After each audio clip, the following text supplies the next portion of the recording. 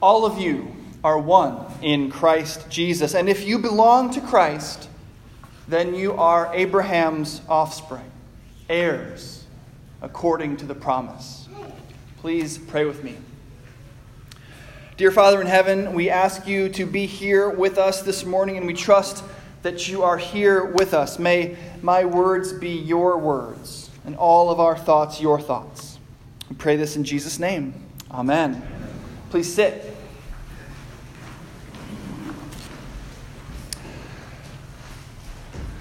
I have a friend named Dr. Jonathan Linebaugh, who is a professor of New Testament and fellow of Jesus College at Cambridge University. So basically the most prestigious post in biblical academia in the world. He was also an All-America lacrosse player in college, not academic All-America, but legit All-America. So he's a better theologian than me and a better athlete. So I sort of hate him. But I'm way taller than him, so I will always have that. But there was a time years ago when we were both students at a little seminary in Pittsburgh together. And I remember one morning I was giving him a ride home from our chapel service that we had every day there at the seminary chapel. And we were reflecting on the sermon that we had just heard. Now, I don't remember a single thing about this sermon, nor do I remember who preached it. But I will never forget what my friend said to me in the car about preaching. He said, if you've been assigned to preach and you look at the texts and you can't figure out a way to say that Jesus died for sinners from those texts, stand up, say just that, and sit down. Right? Stand up, say the words, Jesus died for sinners, and sit down. Because at least that's the good news, right? That's good advice for preachers. And I found myself thinking once again of those words this week as I read the text for Galatians that's assigned for today. If you can't figure out a way to preach the gospel from this reading from Galatians 3, just stand up, read the passage, and sit down, right? You all heard it. Now, before faith came, we were imprisoned and guarded under the law until faith would be revealed. Therefore, the law was our disciplinarian until Christ came, so that we might be justified by faith. But now that faith has come, we are no longer subject to a disciplinarian. For in Christ Jesus, you are all children of God through faith. As many of you as were baptized into Christ have clothed yourselves with Christ. There is no longer Jew or Greek. There is no longer slave or free. There is no longer male and female. For all of you are one in Christ Jesus. And if you belong to Christ, then you are Abraham's offspring, heirs, according to the promise. I really could just sit down, couldn't I? Before faith came, we were imprisoned and guarded under the law. The law was our disciplinarian, hitting us with the ruler until Christ came. But now that faith has come, we are no longer subject to a disciplinarian. For in Christ, we are all children through faith. Now, as wonderfully simple as that is, I think it will actually be worth our time to spend just a couple of minutes talking about the circumstances surrounding the writing of this letter. Sort of why the letter gets written, to whom, and what's going on. So Paul, the writer of this letter, plants a church in Galatia on one of his missionary journeys. He gets them up and running off the ground, and then he leaves to go plant more churches. This is Paul's MO. He plants a church, gets it going, and then leaves to plant another one. But then in Galatia, to this church, another group of teachers comes in after Paul has gone. This group ends up being called the Judaizers. And they felt like in order to be most faithful to God, you had to be, yes, a Christian, but to preserve some Jewish traditions, to follow some Jewish laws, notably circumcision. And so they start coming in after Paul and sort of adding to Paul's teaching. And word eventually makes its way back to Paul about what's going on in Galatia, in this church that he planted. And so Paul writes a letter back to the church. And that's the letter we have as Galatians. So you can imagine it, right? Paul plants a church, preaches the gospel, gets the people all excited, but then leaves. And then some other people come in. You know, they say, Paul's great. We love Paul. But he gets a little bit excited, and he leaves out some important things. See, Paul's message, they say, is mainly about becoming a Christian. We're here to tell you what it means to be a good Christian, how to get closer to God. And how does Paul react when he hears this? Well, pretty badly. Our reading this morning is taken from the very end of the 3rd chapter of Paul's letter to the Galatians, but I'd like to read to you a few verses from the beginning of chapter 3. So, same chapter, but on the beginning side instead of the end. By the end, where we read from this morning, Paul's already into making his argument about how in Christ we are no longer under a disciplinarian, no longer held captive, imprisoned by the law, no longer subject to the idea of working to become a good Christian.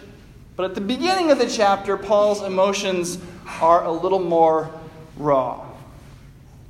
"O foolish Galatians," he says, "who has bewitched you? It was before your eyes that Jesus Christ was publicly portrayed as crucified. Let me ask you only this.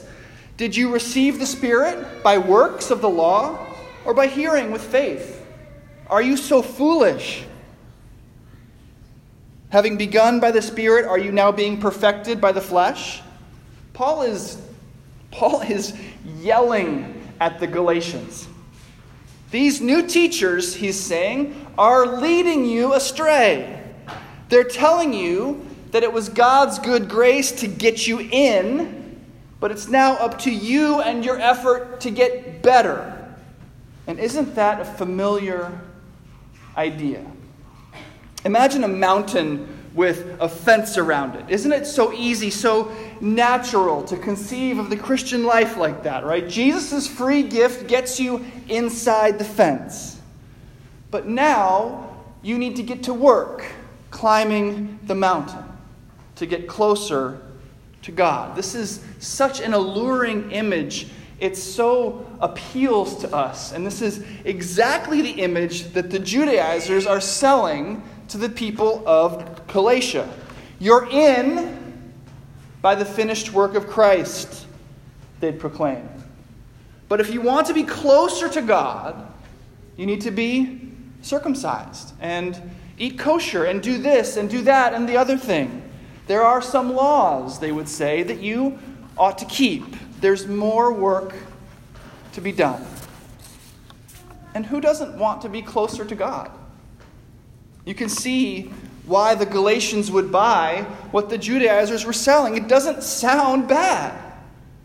And don't we tell ourselves the same things? In order to be closer to God, you have to volunteer at the homeless shelter. You have to have a 3-hour quiet time every morning. You have to. To get closer to God, you have to. And Paul's response, who has bewitched you? And of course, this bewitching did not die out with the Judaizers in the first century. It's just like what's happening in your head and in your heart today, yesterday. It will happen again tomorrow. Remember last week we talked about sin, death, and the devil. And we talked about St. Peter's vision of the devil as a lion, prowling around looking for someone to devour. Listen, his devouring doesn't come with sharp teeth and bloody claws. It comes with a whispered word. You're not good enough yet. God wants a little bit more from you. There's more work to be done. You need to improve yourself, then you'll be acceptable, then God will love you. This is the devil's lie. And Paul reserves some of his deepest exasperation for those who believe this lie. Earlier in Galatians, Paul tells them about the time he opposed Peter to his face in Antioch. Because Peter had been impacted by these Judaizers too, and he was convinced that it would be better if he ate just with Jews and not with Gentiles, these Jews whose eating habits were lawful. He'd be a little better, a little cleaner, a little holier, a little closer to God. And Paul's response was to tell Peter that he, quote, stood condemned. That his conduct was, quote, not in step with the truth of the gospel. He talks about how people were being led astray by this seemingly simple, not that big a deal sort of thing. This is the prowling lion. Not trying to convince you to hate God, but trying to convince you that you need to work a little harder to please him. That the work isn't quite finished yet. Not sharp teeth and bloody claws, but a whispered word. You should be doing better. There's more work to be done. The writer of Hebrews addresses this issue in the 12th chapter of that letter, calling Jesus the founder and perfecter of our faith. Founder and perfecter. He creates the faith and he makes it perfect. The law, obedience, doesn't have a role in this simple system. Just like Paul writes the Galatians, having begun in the Spirit, are you now being perfected by the flesh, by your work, by obedience to the law, that disciplinarian? Of course not, says St. Paul. Jesus is the founder and perfecter of our faith. Who has bewitched you? In 1518, Martin Luther was asked to defend what was then a new theology. And as his defense, he wrote what is called the Heidelberg Disputation, which you can look up. This is a series of theses and defenses. This is how people defended things back then. The Heidelberg Disputation. I want to read to you Thesis 26, very short, but it says exactly what Paul is saying to the Galatians in our reading, and it is exactly what you can say to that lion, whispering in your ear that there's a little more work you need to do. This is Martin Luther's 26th thesis of the Heidelberg Disputation. He says, the law says, do this, and it is never done. Grace says, believe in this, and everything is already done. The law says, do this, and it is never done. Grace says, believe in this, and everything is already done. This is what we mean in our little slogan when we say that the world is worn out. We all hear that "do this" whispered into our ears every day, 100 times a day. But no matter how much we do, how high on that mountain we climb, the lion is right there in our ears the next morning. Do it again. Do it more. Do it better. But that work is never done. And so the world is worn out. We are worn out. But Paul has good news. We are no longer subject to that disciplinarian. Christ has come. It is not your job to climb the mountain to get closer to God. God, in Jesus Christ, has come down from the mountain to get close to you. That's the work of Jesus Christ.